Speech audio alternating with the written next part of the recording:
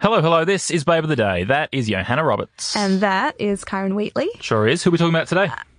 Did we want to do the tagline? Okay, yeah, do the tagline. No, do the tagline and then I'll ask you. Go on. We're here for equal opportunity dreamboat appreciation. Yes, we are. And who are we appreciating today? We are appreciating a guy who most people know, like when you say surrealist, this is the guy you think of, but he was actually kicked out of the surrealist movement formally. So, of course, we're talking about Salvador Dali.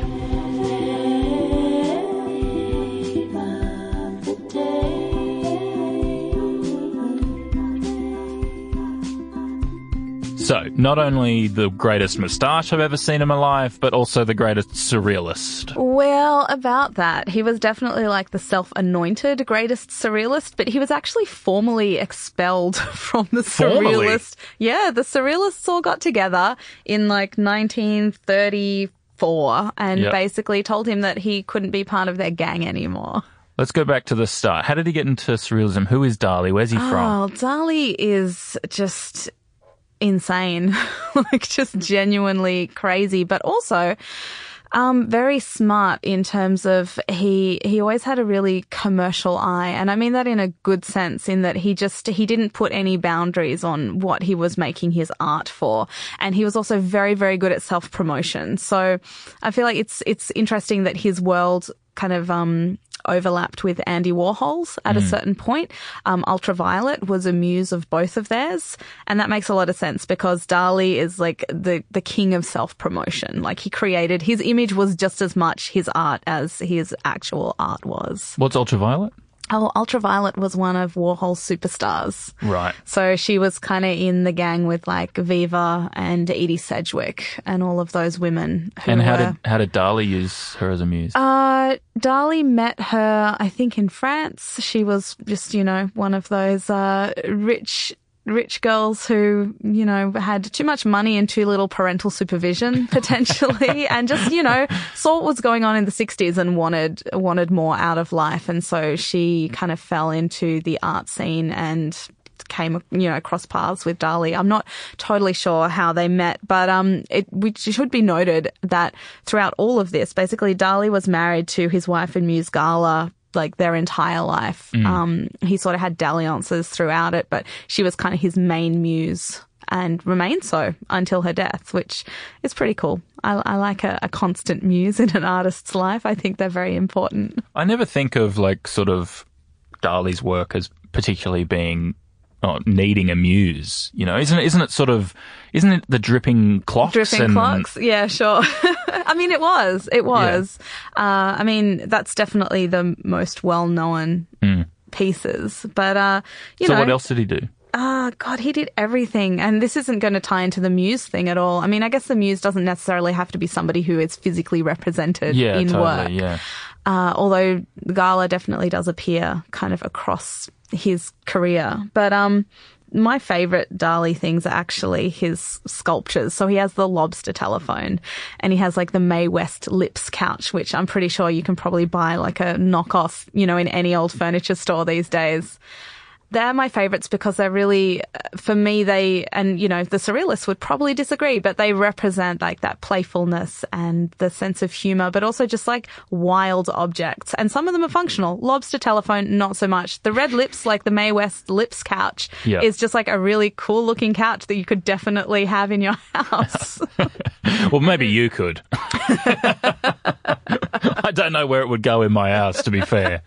But so why then was he kicked out of the movement? Well, how can you be kicked out of a movement? Doesn't it just sort of happen? No, they're quite structured. A lot of the artistic movements of the modern period and earlier as well. They had manifestos. They were very serious about the structure, and also because it was when people were genuinely coming up with new ideas and they were meeting other people who shared the same ideas, and so they're like, let's get together, and it wasn't something that had already been done. Whereas now we're in this, postmodernist art world, and it's kind of like, well, everything has sort of been done to an extent, so you don't have the collectives as much as maybe you used to. But they had various reasons. They didn't like the commercial aspect of his work. I think they didn't like some of his politics as well. He may have been a bit of a fan of Franco, which wasn't great in Spain during the Civil War years. Not James Franco. Oh. Not either of the Franco brothers. So I feel like he would have been a fan of James Franco's. But that wouldn't be, like, I wouldn't kick him out of the surrealism for that. No, Franco, who was the dictator of Spain. So, you know, some political differences. But Dali was perfect, like, went on and was perfectly fine without. I'm sure he didn't need the movement. No, and he was, you know, he still always referred to himself as a surrealist. That was, you know, that's the easy shorthand for his work. But he was also, like, he had such a variety in his work. He was involved in film. He designed this really beautiful fever dream set piece for Hitchcock's Spellbound, where it's like delves into the subconscious. It's like a movie all about the subconscious and about psychoanalysis.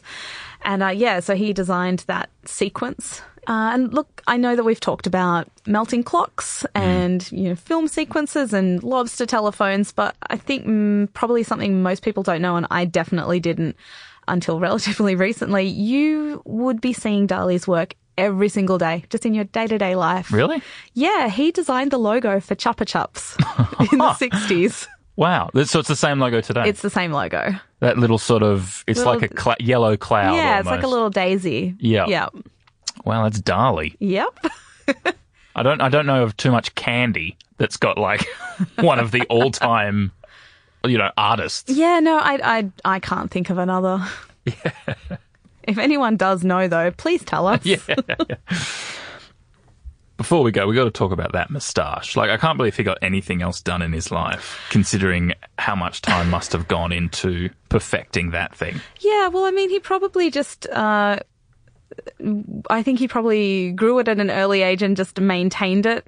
I think. Because it was this like wire, these two wires very that long. fire off his face. Yeah, I assume he just had some really industrial moustache wax going on. That held it in place. Yeah. And he kept it there for his whole life. Yeah, I wonder if it was even real.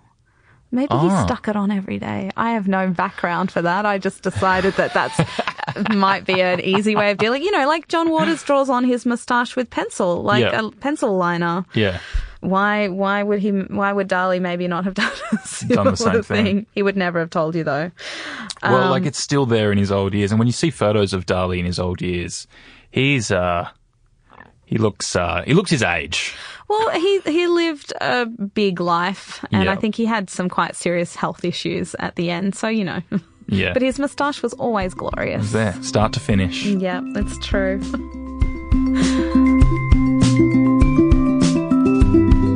Hey, this podcast was produced by me, Miles Martignoni. The theme songs by Georgia Mooney. Our logo is made by Greedy Hen. Special thanks to 2SER 107.3, where we record the show. We're part of the Beta Pods network, so you can contact us at babeofthedaypodcast@betapods.net. And also, you can find us on Facebook and Instagram at Babe of the Day Podcast. Why don't you leave us a comment, a rating, a review, anything, anywhere. Let us know about it. Email it to us. Maybe I'll make you a mixtape. It's possible. I keep promising this. No one's gotten in touch yet. So let's just see what happens.